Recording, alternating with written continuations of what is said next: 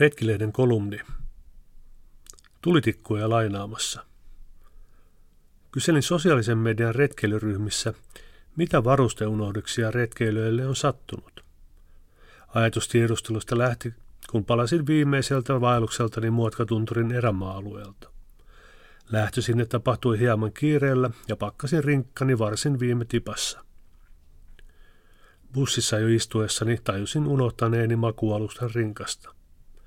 No, tilanne ei ollut kohtalokas, sillä loppukesän viimeisten päivien lämpötila oli vielä selkeästi plussalla ja teltan pohja vedenpitävä.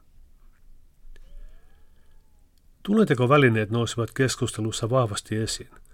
Tupakkamiehet ja naiset alkoivat käydä vähiin ja heitä tulee useimmiten ikävä, kun huomataan tulitikkujen tai tulusten jääneen matkasta. Saimaan melontareissulla aikoinaan joudumme kaverin kanssa melomaan lähimmälle mökille pyytämään itsellemme tulitikkuaskia.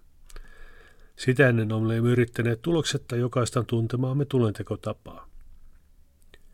Syömiseen ja ruoan valmistamiseen liittyvät unohdukset korostuivat keskustelussa. Lusikka oli useimmiten kateessa, kattila puuttui tai ruuat olivat jääneet jääkaappiin tai autoon.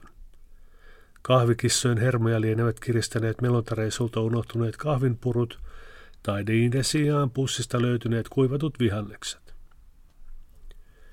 Yleinen oli myös keittimen ja polttoaineen tai jommankumman unohtaminen.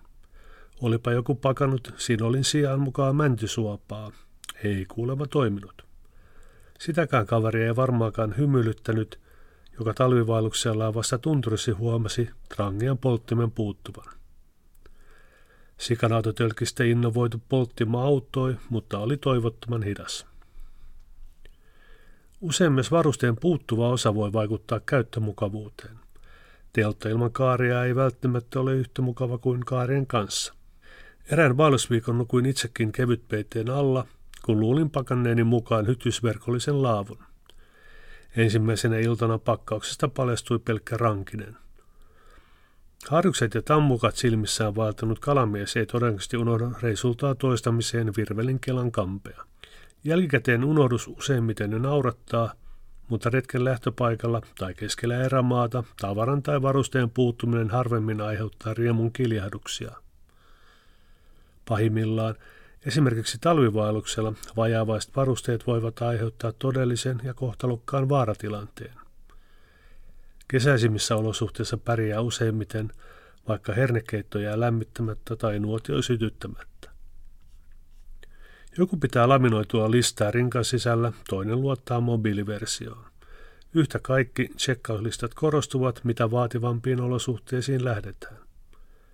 Yhtä tärkeää kuin varustelistat ovat niissä mukana olevien varusteiden käyttökokemus.